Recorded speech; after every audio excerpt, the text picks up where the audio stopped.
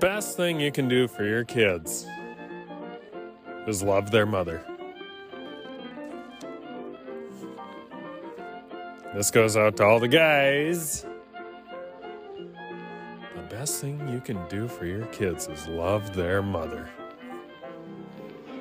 You know, I heard that quote during a sermon at a church from a Catholic priest years ago, probably, good God, had to be about 30 years ago. Father Genicus was his name. I'm sure he's in heaven now, but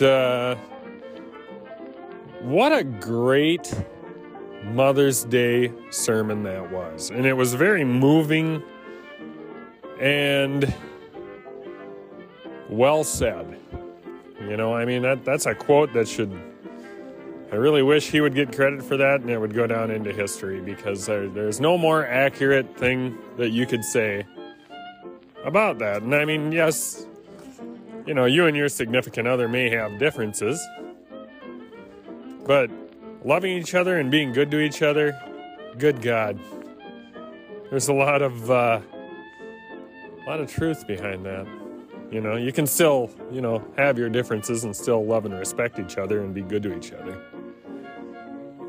It's not always easy. But there again, what is easy anymore? You know? That quote actually came to mind the other day while reading an email from a podcast listener. And yes, Jared, that was you. Thank you for sending an email. I sure appreciate it. Certainly glad to hear that you're on the self-sustainability path.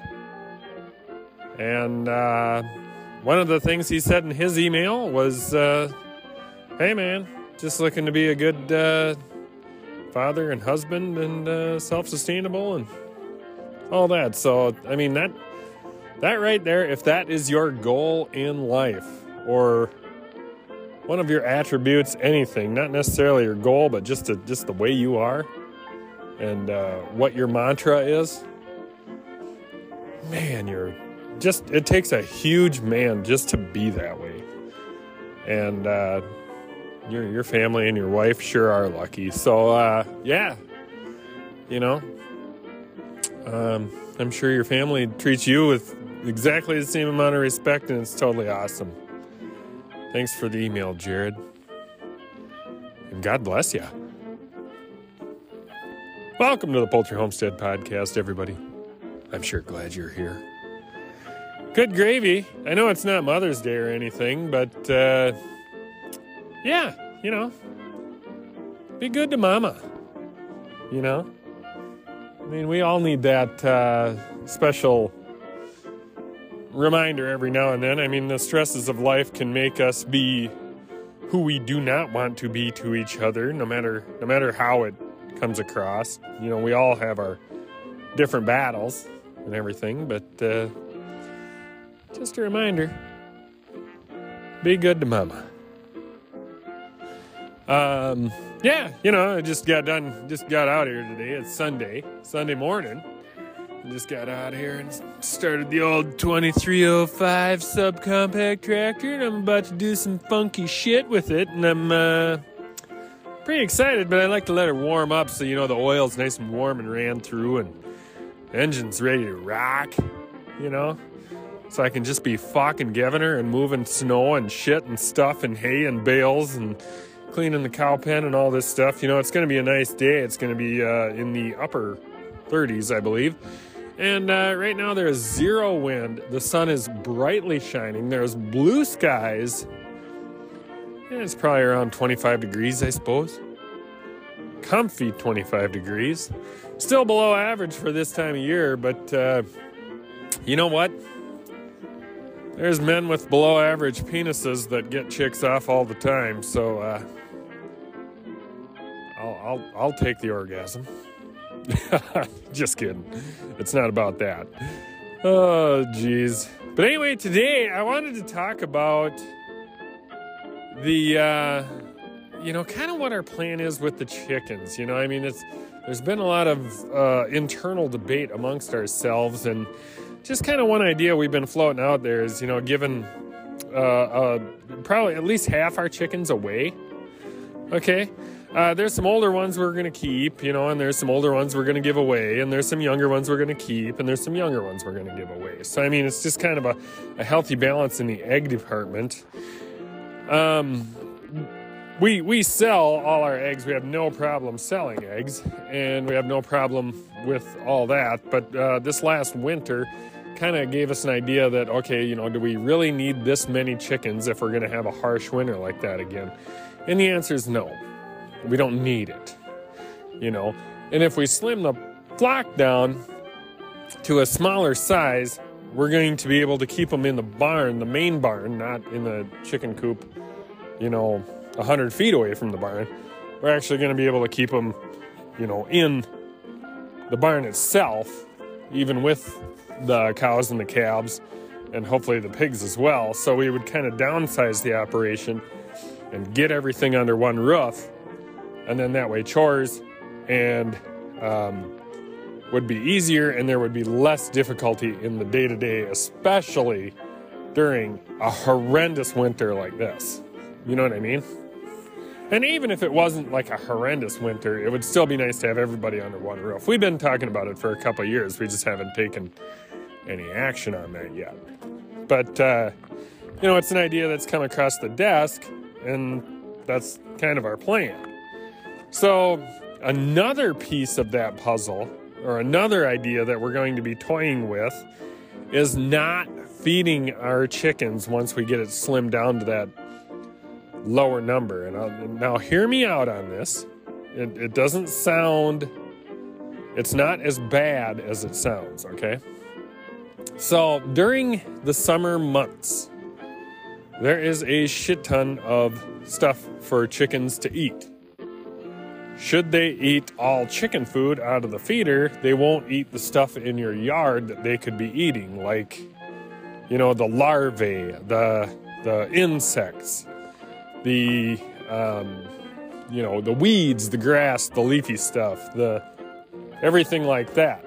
But we also have another element on our homestead that makes it so the chickens have a lot of food to eat. That's the cows, okay? Now, this might sound gross to you, but it's not that gross because animals do it all the time. We all have dogs. We all have, animals. So, you'll be greatly understanding, I'm sure. We feed the cows a pretty liberal amount of grain because they're milk cows, right?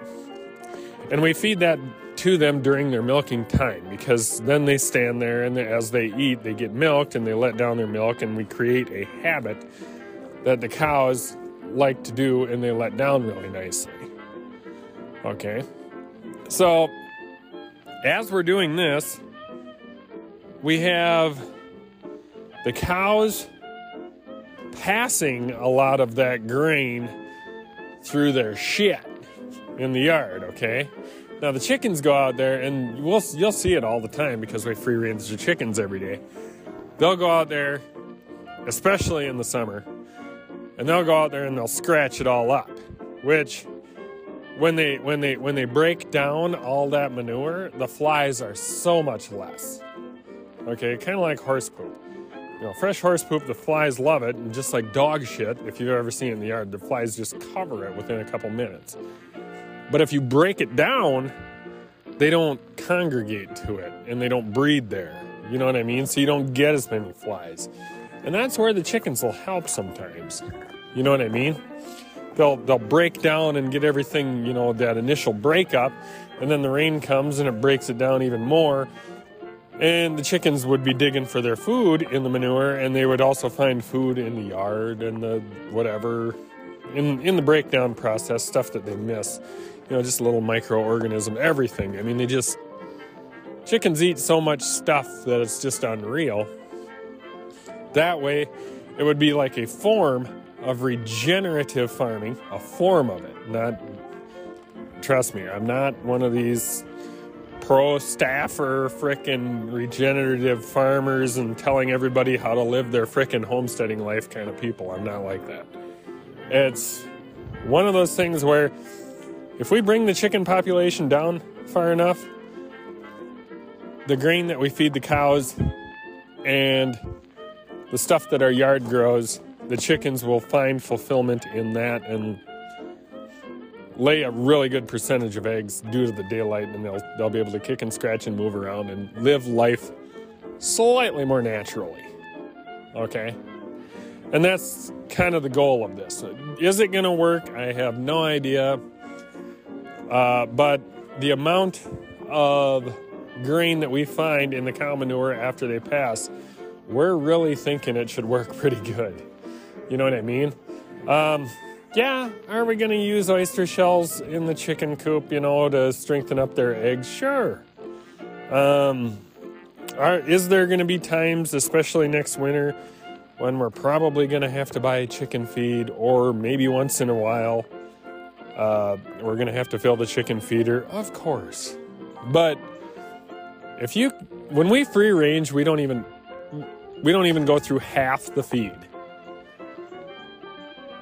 So now, if we have less and there's more for them because there's less competition, we're wondering if we are even going to need to feed in the summer.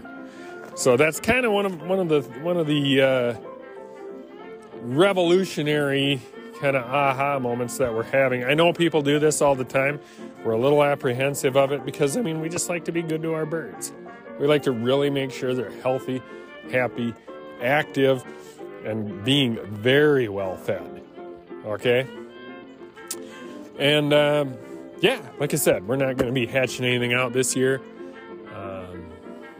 If you have any questions about hatching, or if you have any questions about, buying your chicks or incubating, anything like that, I can certainly answer them because we've done it a lot. But this year, we're dialing her back. And we're just going to take a new perspective on it. You know what I mean? So it'll be a neat thing, and it'll be fun to do, and kind of, save a few bucks on what we spend at the feed store. Not that we don't make that up when we sell eggs. But like I said, in the winter, next winter, getting everything under one roof and just making the chore life and the farm life just slightly easier. Actually, it would make it a lot easier. Especially the way it was this year. So, winter happens every year here, and you're going to have it. Some are going to suck really bad, and some are going to suck less, but either way, winter can kind of suck, Unless you're snowboarding all the time, then it's kind of fun. But sometimes it gets too cold for even that.